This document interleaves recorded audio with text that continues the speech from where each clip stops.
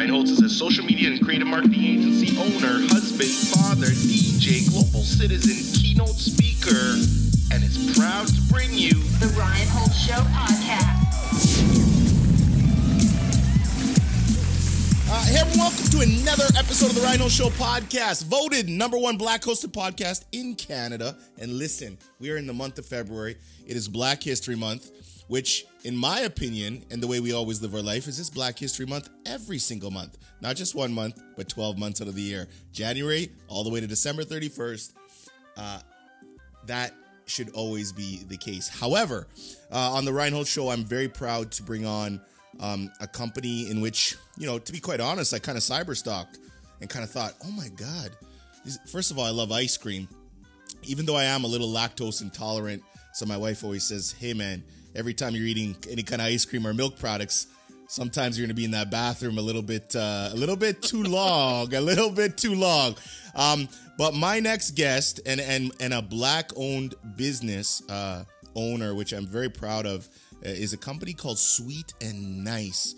And the name of this company, you know, it takes me back to my Caribbean roots of, you know, Jamaica, and we'll talk about the whole Jamaica Trinidadian thing. You know, we still think Trinidad is in Jamaica and all these different things.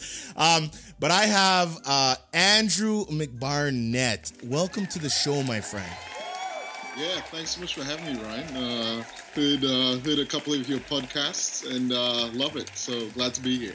Well, and first of all, you know, you guys are sponsoring the show, and, you know, we're really excited to partner with you and kind of create some mutual content and bring some awareness to your brand, the ice cream, but also bring some awareness to Black business ownership here in Canada. And you know, I think a lot of the time it doesn't necessarily get a lot of publicity, but, you know, being a Black man myself, you know, I love seeing, you know, Black owned businesses because it's nice to see that diversity in the commerce community. So can you give our listeners a quick little run through of the history of Sweet and Nice ice cream? I know it's dated. I know it goes back quite some time into your grandfather and whatnot, and just shed some history for the people. Yeah, sure. So yeah, Sweet and Nice started way before I was born. As the story goes, basically my granddad was in his early 20s, back after the war, early 1940s, back in Trinidad. And if anybody knows the story about, you know, the Caribbean, that sort of thing, obviously there were plantations there, and, you know, I guess one of the main industries was sugarcane. So he was a sugarcane farmer. And the way typically sugarcane farmers get paid is you get paid at the end of the season when you grow your and you deliver it, and he was fed up of that. So he wanted to earn money every day, and so I think my aunt always tells me he had this saying: "You spend every day, you should earn every day." So decided to do something that could be sold every day, that would be enjoyed by people, and of course, you know, when you relax in the Caribbean, you go to the park and you watch people play cricket and all that sort of thing. So he came up with the idea, seeing other food vendors, that he would come up with ice cream. It's hot, so he thought, hey, I'll do that. He never made ice cream before, so he self-taught himself to use the fruits that were around: mango, coconut. So he started his own ice cream company. Don't know where he got the word Sweet and Nice from, but essentially he just used to ride his bike around and say, "Come get your Sweet and Nice ice cream." So basically, so that's where it started. So, you know, and then he lived in this place called Princestown, which anybody from Trinidad would know where that is. It's sort of South Trinidad. And then it grew a bit, and he moved to one of the second cities in Trinidad called San Fernando. And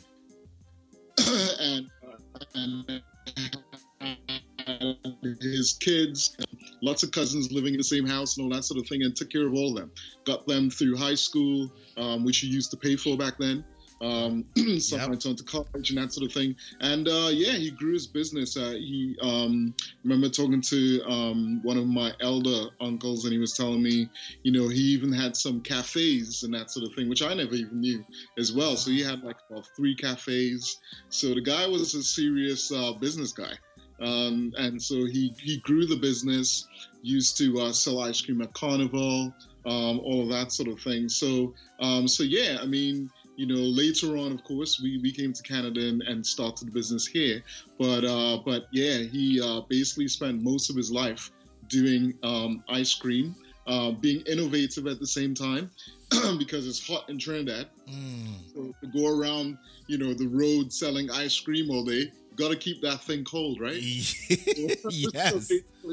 So basically, my aunt told me he took a regular bike, took off the handles, built a box, put ice around, and so he can balance and keep it cold while he ride around Princetown or San Fernando or Coquille, which is one of the other places where he sold his ice cream. So yeah, I mean, really great backstory of my granddad.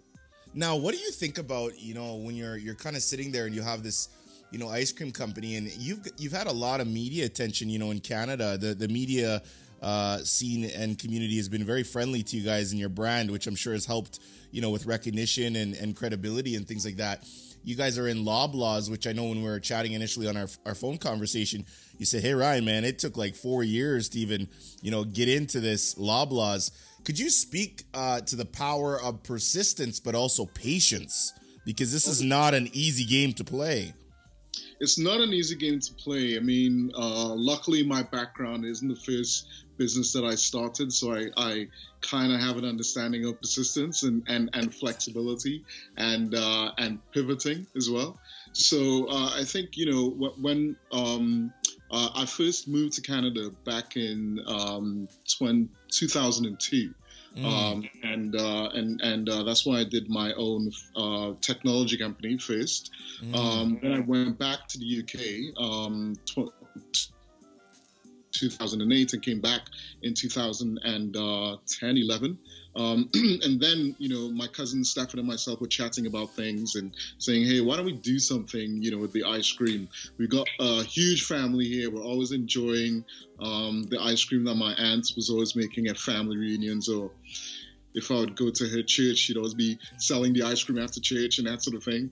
And so we decided, hey, let's do something about this thing, right? Let's, we're seeing all the, the so-called premium products out there, but there's none that represents us. And we've got a recipe that we enjoy, so let's do something. So it started back in 2012. The initial thinking. And because of my background, I thought, hey, I want to go big with this thing. I don't want to just, have it small. When I mean big, I mean in terms of the major supermarkets, that sort of thing. So we started thinking, well, how do we position the brand? We thought about putting it in the same sort of 500 ml size that you would typically see with premium ice cream. We went through the process of actually taking Granddad's recipes, and of course that was all handmade back then, so it wasn't the same as you'd make in your kitchen for mass manufacturing. So we had to go through that process. Luckily, we worked with a small company in Toronto that helped us sort of take the recipe and expand it. Then I researched and found out that University of Guelph at the time had a ice cream program, and the guy who was in charge of the ice cream program was a world-renowned ice cream scientist called Dr. Goff. So we went to the University of Guelph, and he actually helped us improve the formula and test it, and that sort of. It literally took us probably about 2 years of that process to get it to market. And then buying the cups. And I remember our first run with a co-packer, we literally bought the white containers, printed all the labels, got all my teams to come around. Taste it, right? Yeah. So it was persistency from day one. And then finally, when we had the first run, which was just mango and coconut, we only probably did 200 cases of each or something like that. And then my cousin Stafford, myself, and my aunt Rosemary would go out every Saturday with a couple of samples, pound the streets in Toronto, and try to get ourselves into a couple of independent stores, specifically Caribbean independent stores. And I always we got into a couple, and obviously we got a couple of no's too, right? Yeah. And I do remember one time my aunt and I on a Saturday morning, I think it may have been Charlie's, that we had gone to this place in Toronto, and we went in there, and then we were doing our pitch and that sort of thing about the background story and this and that the other, and then the guy said no to us, but then there was a customer in there, and he said, "Hang on, what did you just say?" And we said, well, yeah, this is the background story a little bit. And he said, man, I'm from Trinidad. I remember that ice cream. Man, you better buy that ice cream, man. You better have that in the store. Wow. So it's and since then we've met a couple other people like that too. But essentially it took a while, and from the independent stores we went on from that. I think in 2015 we were on Dragon's Den. Got us deal on Dragon's Den. Didn't go through after that. We kept persisting in terms of independent stores, and we grew that base to, I don't know, maybe about 50 independent stores. GTA. And then finally in 2018, we were able to crack the door with Sobeys. They started, I guess they were pretty innovative, started recognizing, hey, we got the big brands on the shelf, but a lot of local stuff. And why don't we, get some local companies on the shelf in different areas? And essentially, I went into Sobeys. I think someone had gone in from the company before, and then they had left, a salesperson, but they had opened the door, and then I went in to have the conversation with Sobeys. And the guy that I met was from the UK. He was from the same town I used to live in, Romford. So you're like it was meant to be. I got the rapport built in 2 seconds. It was pretty funny, man. So we hit it off right away, and he said, "Listen, I'm only accepting one company in my side of the business, and I can tell you now it's going to be you." Wow. So we got chosen in the dairy side of things for local. And yeah, the rest is history, basically. We were able to, we literally launched in 5 stores Christmas 2017, just as a test. So this is like, winter time, we're launching ice cream in Toronto. So basically we took a chance, we launched, and then the next year in 2018, we really fully launched properly in Sobeys. So yeah, let me unpack all this beautiful story for our listeners. So our listeners we have a heavy influx of female listeners, but our listeners love motivation, personal development, and entrepreneurship. And it's amazing how when we bring on guests, and it could range from a small business owner to a multi-millionaire, zillionaire, you name it. We've had Kevin O'Leary all the way to SWV, Lily Lyons, Grammy Award, you name it. And the common thread is, if you have a dream or something you want to do not wait until it is perfect. There's no such thing as perfect. So you're telling me, hey, we went and bought some, just generic plain white containers. We're bootstrapping, putting those labels on hand by hand, which if we're talking scalability, there is none. That's good old-fashioned grunt work, right? Good old-fashioned sweat equity. Exactly. And it's interesting, and I hope everybody who's listening to this story, it's interesting. I try to bring stories to our audience that's inspiring on a large scale, and then ones that they can't say, oh, that's just that person on a large scale, but it's also right here in our own backyard. And you're a testament to you're in Canada, your boots are on the ground. You're a Trinidadian Caribbean man, with a family-owned business rich with history. that said, hey, I want to take this thing to the next level, and I don't necessarily know what those steps are going to look like, but I know I have to take the first step. And your story... I have no experience in the food business. Well, that's what was so ironic when I was talking to you on the phone. And, it's kind of interesting because as I talk to you, though, I can tell that, because you got that network kind of background, that computer style background. And when I talked to you on the phone, I said, he doesn't really sound like a traditional food guy. You don't sound like a guy that's been in the restaurant game for years or, a food packer or anything like that. But I thought the one thing you sounded to me like was a true entrepreneur.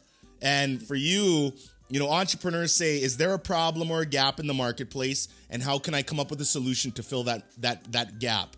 And that's what you've done. So fast forward, I'm looking at your Instagram account and I'm seeing, okay, I love the way you kind of, change up your grid. Obviously, February 1st hit and you have Black History Month. I see you're working with some local food people out in Toronto there. I can't remember the one girl's name, but she's quite massive on the food scene. I think you have it. Eden Black Foodie. Yeah. Yes. How have you found the support of the Sweet and Nice brand with the community? Because oftentimes, and I want to bring this subject up to you because, people that listen to our show, they're very heavy on numbers and commerce. When we look at the different ethnicities in the world, let's say we take Chinese or Asian people, they keep let's say $1 gets spent. That dollar takes roughly 30 days to get out of the community, meaning that dollar is circulating in the Asian community. In the Black community, that dollar circulates on average for about 6 hours and then it's gone. These are facts. Wow. Okay? Wow. So when we talk about financial literacy and we talk about Black ownership and supporting the community. For instance, Andrew, and I'm not sure if you're aware of the statistic, okay? Let's take comments online. Let's take talking on social media. In the United States of America, 35 to 40% of all comments and dialogue online is coming from Black people, which means we love to talk, right? Now, the odd thing is that we will spend money with everybody else, different brand names and everything. But we're least likely to spend money with our own businesses. This is a fact. It's statistically proven. So you as a Black business owner, have you thought about this? Have you felt this at all? Or what's your perspective? Yeah, I mean, the reality is that, being a Black business owner, number one, you're Black, so it's hard to break through in certain areas, especially in terms of like getting finance and all that sort of thing. The issues in terms of generational wealth. But I think the challenge definitely is being educated.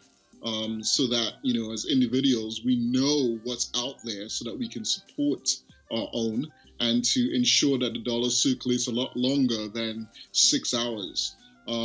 So I think for me, the good thing, and from my experience, was, yes, we got some no's when we started off, because we started off in the community in terms of, Caribbean-owned stores. And we got some no's. We also got some yeses. We got some support in terms of people saying, hey, you know what?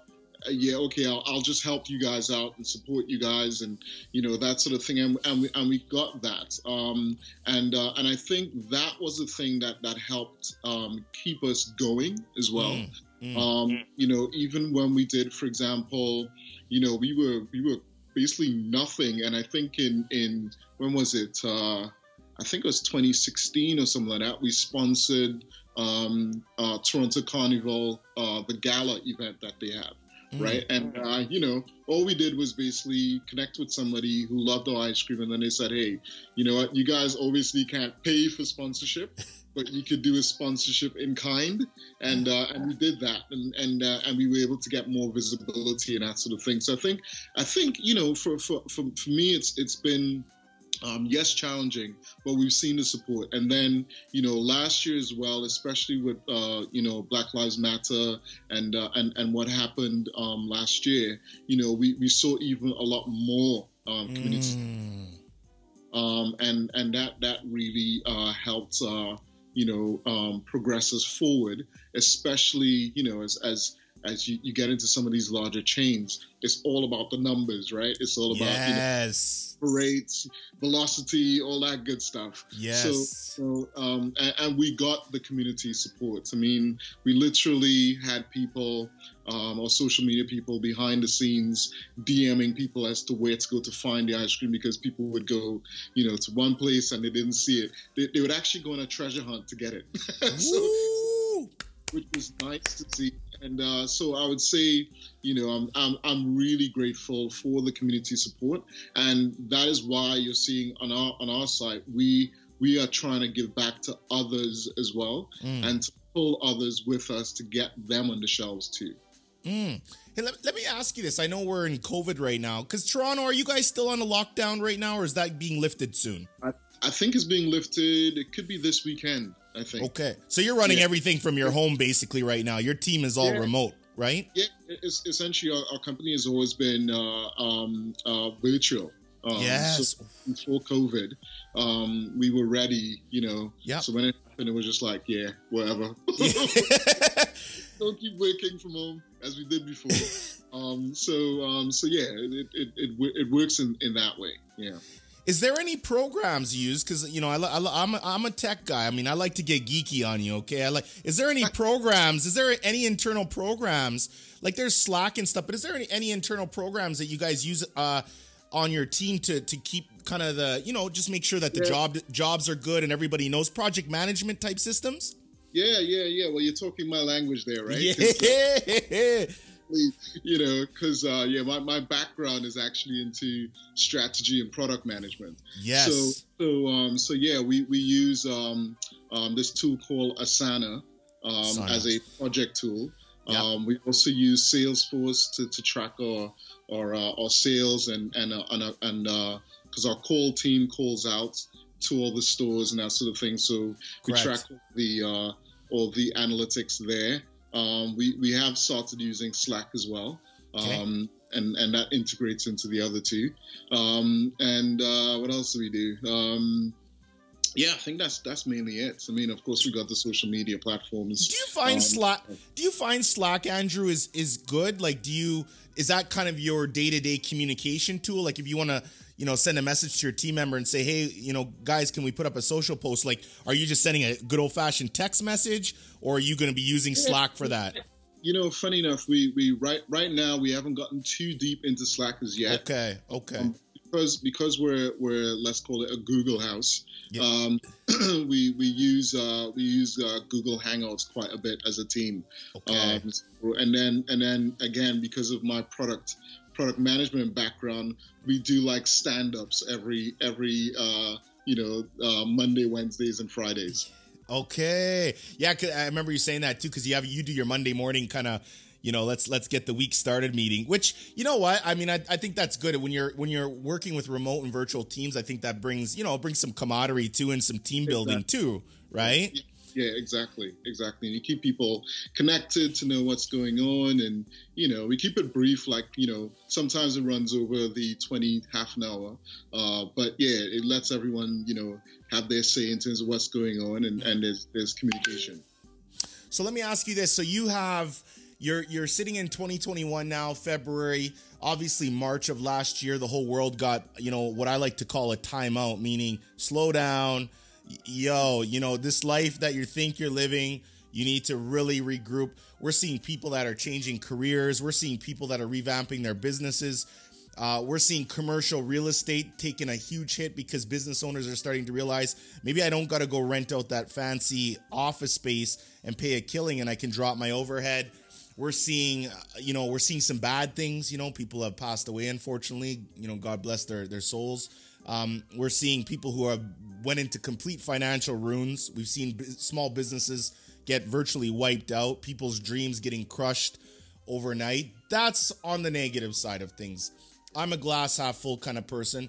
The positive things that we're seeing is people are starting to finally look inside themselves and saying, what do I want to do with my life? Just because my parents were doctors or lawyers or this and that, maybe that's not my passion. Maybe my passion is to go make ice cream. Maybe my passion is to go be a carpenter, because this is something I wanted to do my whole life. I cannot tell you, Andrew, how many conversations I've had with people. Well, the level of conversations have gotten better because I think people have more time where they actually want to talk now. But people saying, Ryan, I mean, there is so much bad that happened to me during this time, but I got to tell you, man, there's so much great that's come out of this. And I'm actually looking forward to the future that's around the corner for us. For you personally, have you had any kind of revelation or wake up call or kind of an introspection where you said, wow, okay, yeah, maybe I'm gonna try that, or maybe I could tweak that, or, maybe my priorities were a little different and I am gonna change or make some more time. Has there been anything for you that's kind of? I think for me, it has been an interesting time. We've had a few impacts as well in terms of family members passing and all that sort of thing too, due to this, and it has made you take a, look internally and think, what am I doing? What's more important? What's the priority? That sort of thing, and for a lot of people, like me with young kids, they're home. So you get to spend a lot more time with them. You're closer to them, that sort of thing. And Andrew, before you continue, I got to bug you, man. I got a 21-month-old daughter, Talia. My son, Dejan, is 4. And you're telling me before we press the record, you're getting up at 7 a.m. I don't know how you're doing it, man. I'm up at my daughter's like, the house is going to wake up today at 4:30 or 5 o'clock, and that's it. So you got to tell me your secrets, man. I mean, I don't know. That's starting work at 7 a.m., not waking up. Okay. No. I'm usually up earlier than that because, like, my daughter inherited my genes, and she wakes up at I call her my natural alarm clock. So basically, she's up at like 6:30 every morning, even on the weekend. So yeah. so no, man. Yeah. But going back to this year, so that has made me look at things a bit more in terms of saying, hey, in terms of my goals, it's got to also include my family goals, what I want to make sure I spend more time with my kids and get them focused in terms of from now what they figuring out there, what they like, spending more time with them as well. Also help me think as well in terms of, hey, with the business, where do we want it to go? How fast do we want to get there? I don't know if you know, but we have Wes Hall is on board our company as the chairman. So Wes is the chairman of Kingsdale in Toronto. So it has made me kind of take a step back and really try to figure out what's next, what's the best approach to do things. Also, looking at personal growth as well, right? I've always been, my family is very musical except me. I was musical in terms of being in the church choir and all that sort of thing. Yeah. But nothing in terms of instruments. So I started learning the guitar last year as well. Wow. So taking a step back and doing certain things. Also thinking about, now that we can't travel, because I used to be traveling every month or doing something. We can't travel. And so it's made me also think in terms of bucket list of places I want to visit. Try to go back to London a lot more, and Trinidad as well. And my wife's Jamaican, so do that more every year as well too. So yeah, it has made you really, take a step back and really look at what's important, really. It's funny because I hear everything you say, and then I kind of hear the way you just kind of segued. You said, yeah, go back to London, and my wife is Jamaican. And everybody listening to the podcast, like Trinidadian Jamaican, I'm like, I would love to hear those conversations in the McBarnett household. I think I know who's winning, but I can't be entirely sure, right? I think I told you the joke in terms of when I met my wife. Yes. I told her I was from Trinidad. She said to me, "Oh, what part of Jamaica is that?" I'm a proud Trinity, man. Yo, Yo, tell your wife I love her, man. I mean, she's enough respect, man. Because Jamaicans, the running joke is always we think we're the Caribbean, like we're the end all be all. It's like no, man. There's so many different islands. I'm like no, but there's only one love. I love Jamaica, man. It's funny you bring up London because prior to COVID, my wife and I I don't know if you're like me, but sometimes first of all, I love traveling. So I totally understand what you mean. I love traveling, not for the whole tourist aspect of it. I love traveling to see how other people live, the cultures, the lifestyles. And for me, when you go on a trip, if you go there with saying I'm open-minded and I'm willing to live and experience the local life, I just think it's like a 2-year university education wrapped into a 10-day trip. You know what I mean? Oh, yeah, and yeah. London, of all the places we've never been to London. So we had a beautiful trip booked to London. I actually had 2 clients lined up down there.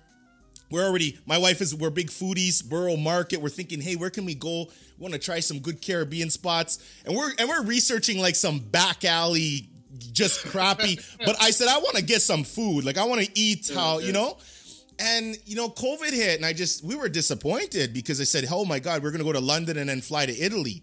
But London for you, have you been to New York? Yes, I have. How like a lot of people seem to kind of talk about London, New York. What would be your opinion on that? Yeah, I would say so. I remember going to New York, staying in Manhattan with my wife, and I was saying man, it feels like England in London, basically.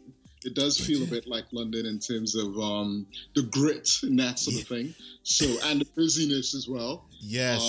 So yeah, it definitely does feel like that. And I grew up in Trinidad and went to London later on in life in terms of university. Met my wife there and that sort of thing. So it is definitely like a second home to me. So yeah, love the place, love the food. Food there is amazing in terms of the mishmash of Caribbean, European, African. Yes, it's pretty cool. And I'm going to say this too, Andrew, is that this is the thing, man, is that your accent, like even when you do a cold call, like if somebody cold calls me and tries to sell me something, when they say, hey, how's it going? And then I hear this nice British accent, hello, I'm like, I'll listen. Like, I think you have a bit of an advantage with the voice. I'm sorry you do. Even when I do this podcast right now, people are going to be like, who is that other UK British guy on the line right now talking all good? Like you make something dirty sound so damn good. Like you make it sound so good. Like even if you're upset with somebody, you're like, you make it sound in a way, right? That's probably opened doors for me in terms of jobs. So yeah. So sweet and nice. So I reached out to you guys. I said, I would love to work with you. It's very interesting and kind of going into the community support and Black ownership. And I looked at some of my programming. We've had 125, 26 episodes now. And I said, you know this, when you start a new venture, for me, I own a marketing agency and that's my bread and butter. And I said, I really want to start this show and I want to bring on some of the best minds of the world. And so I started doing that, but it wasn't with any intention of making money or turning it into a business. To be quite honest with you, it was more of a branding play, a lead generation play, but just kind of a passion project saying, I really love this. And I love picking people's brains. I love the curiosity. I like hearing people's perspectives, different stories. And then we fast forward to now and it's like, no, man, you love this. Like you're making this into a business and we've done well with it. However, I look at my programming and I look at where do I want to take my audience? And then what do I want to do for programming? And it's interesting because this show started very heavy on business and marketing. And what I found was, a lot of our guests, we started having conversations that were personal.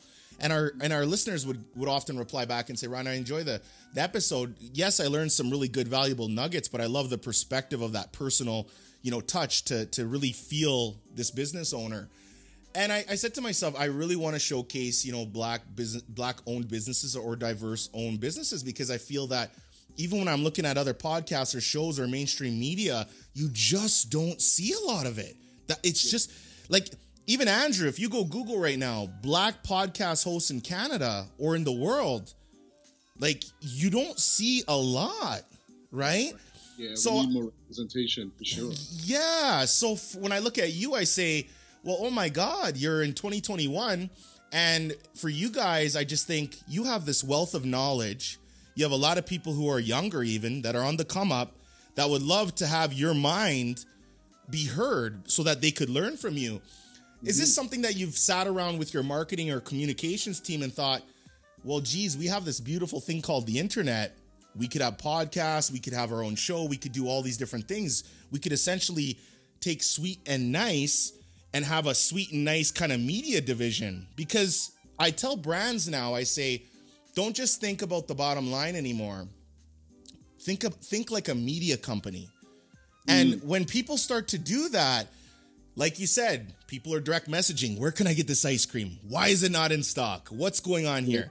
Yeah. But the moment you come out like a media company and you start talking about Sweet and Nice like that, like even when we do this podcast now, I'm going to wrap it up. I'm going to edit it. It's going to look funky. It's going to look cool. And people are going to be like, oh my God, what's this ice cream? I got to try this ice cream. Have you thought about things that way? Well, I'll be honest with you, not really. Okay, that's good. I've got a bit of a background in marketing as well, but I think where I'm coming from in terms of being able to get the name out there a bit more, but also let's just say to help my personal, let's just call it, to get personal dream has always been to be involved in a fund that actually helps other Black businesses. Ah, yes. And that's why I'm doing business, to be able to get there eventually. Yeah. Yes. So either owning it on my own or being a part of something. And for me, because I realized in terms of, like I mentioned, this isn't my first business. I ran a software company before. And the challenges in terms of, again, the generational wealth challenges, not having the capital to actually start something to ensure that it can go big, get investors on board quickly, that sort of thing. For me, that's a real passion of mine, and basically ensuring that helping other businesses as well, especially minority-owned businesses. So, usually when people ask me for sort of help in terms of like picking my brain and stuff, I'm usually open to helping as much as I can, because I want to make sure that there are others who can follow in my path, because when I started stuff, there was literally no one to reach out or to. There were only other people outside of our community that helped. So for me, that's why I thought, hey, working, doing the podcast stuff with you would be a way as well to be able to empower others, let people know that, hey, you can, no matter whatever your idea is, you can do it. Like you said, persistency, you gotta stick at it. My thing is, stick at it until the door opens, because eventually, right? So that's how I look at things in terms of the passion, and I've got some ideas in terms of helping other food brands as well. Again, there's just not enough of us on the shelves. I want to add to this, Andrew. So first of all, if somebody sends you a message or email or text that says, "Hey, Andrew, I want to pick your brain," I get these messages all the time, and unfortunately, and I always say delayed is not denied. I only have so many hours in the day, right? So I try to do my best, but I can't get to everybody. But I could spend, we've been talking right now, 39 minutes, 55 seconds. I could do that with one person, or I could do that with 30,000 people. Yes. Now, how many more people am I hitting as opposed to doing it one-on-one?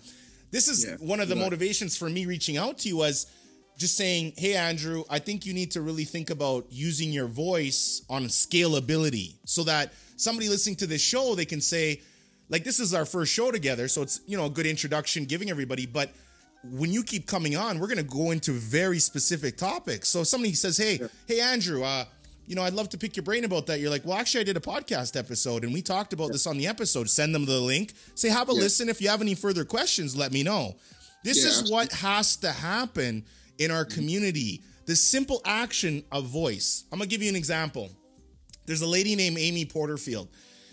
You might not know of her, but she's massive basically online. She teaches women how to create courses to kind of get unstuck and out of their cubicle. She's massive. Like, I call her the Oprah Winfrey of course building online. If you Google her, you'd be like, wow. She was on our show a couple days ago.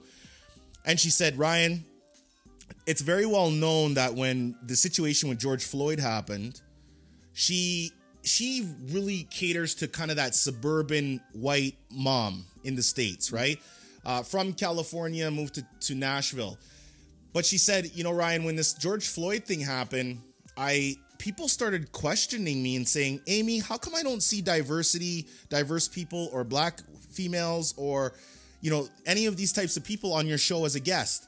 And she said it was really, she didn't use the word traumatic, but she said I was really taken back because I actually looked at this. She's done like 300-400 podcast episodes.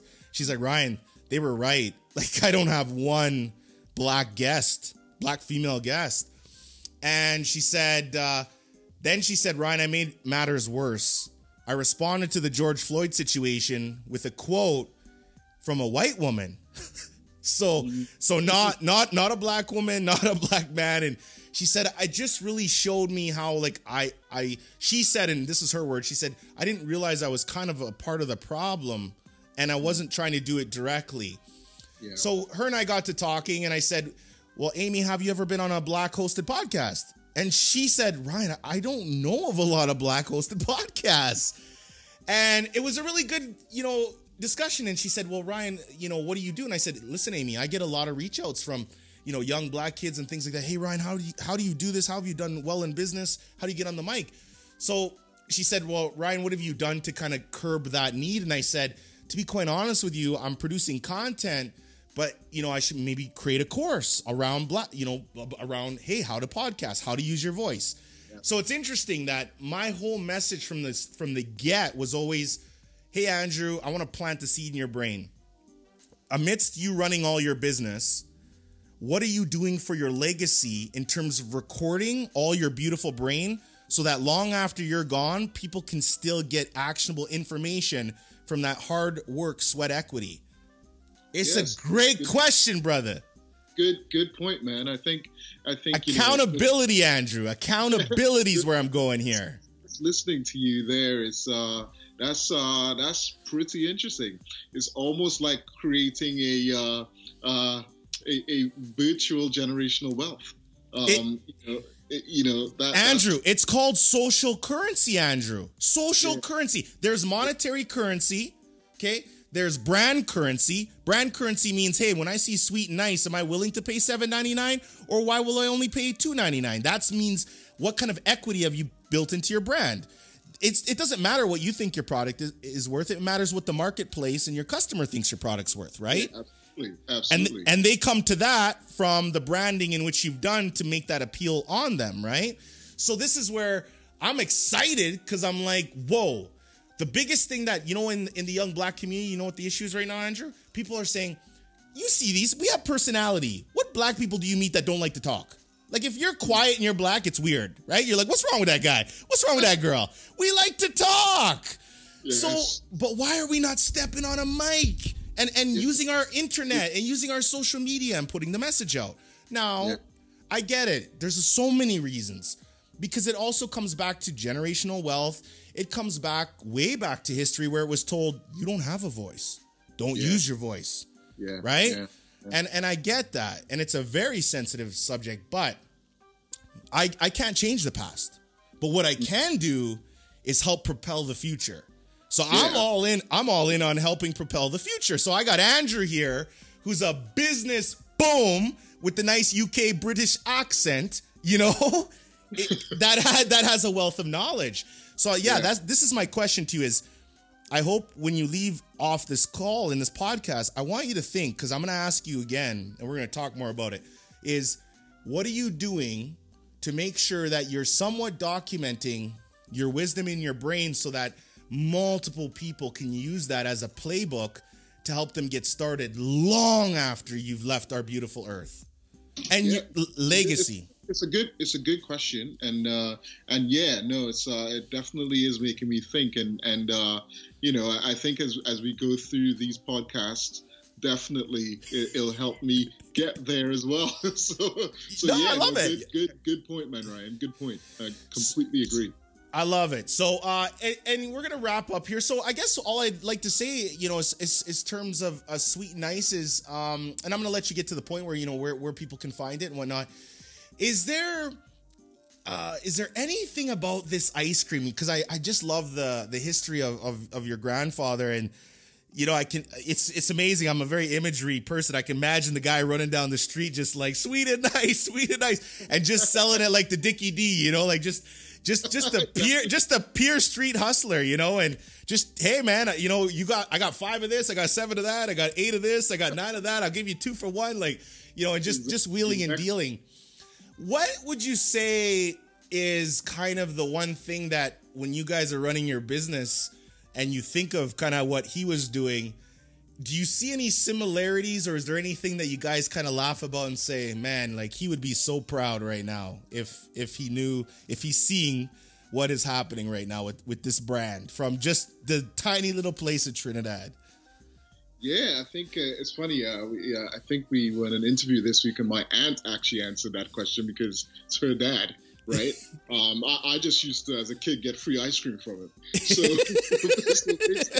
So basically, she was saying that, in answer to the question, is that he visited Canada once, and she was saying it would be amazing to hear from him what he thought about the fact that his name, his image, and his recipes are available across a country he only ever visited once, and to see where he would have taken it from the streets of Trinidad, running up and down, growing it a bit in terms of in Trinidad, and now to see it that basically, when we do a manufacturing run, it's thousands of liters of ice cream being created, and cups being filled, goes to storage, then trucks it to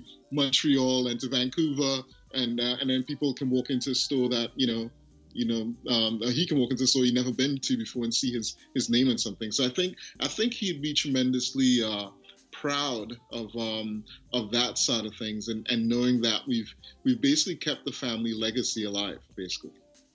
I think that's beautiful. And for everybody listening, and I'm going to put all the details of your website and everything like that in the show notes, how can people find the Sweet and Nice ice cream? Do you guys have a store located on your website or anything like that? What's the best way they can find? Yeah, that's the best way. We have a store locator on our website, so when you go to the details at your list, you can click in terms of finding a store. Basically the brands that we're in are Sobeys, Foodland if you're in Ontario. Also, we're in Fresco as well across the country. So Fresco are in Ontario, BC, Saskatchewan, and Manitoba. And we're in independent stores in Quebec. We're also in Metro and No Frills, and about to roll out some more with Loblaws. Hopefully, in your part of the world, Ryan, in terms of Alberta. Yes, man. Yes. So that's where you can find us today.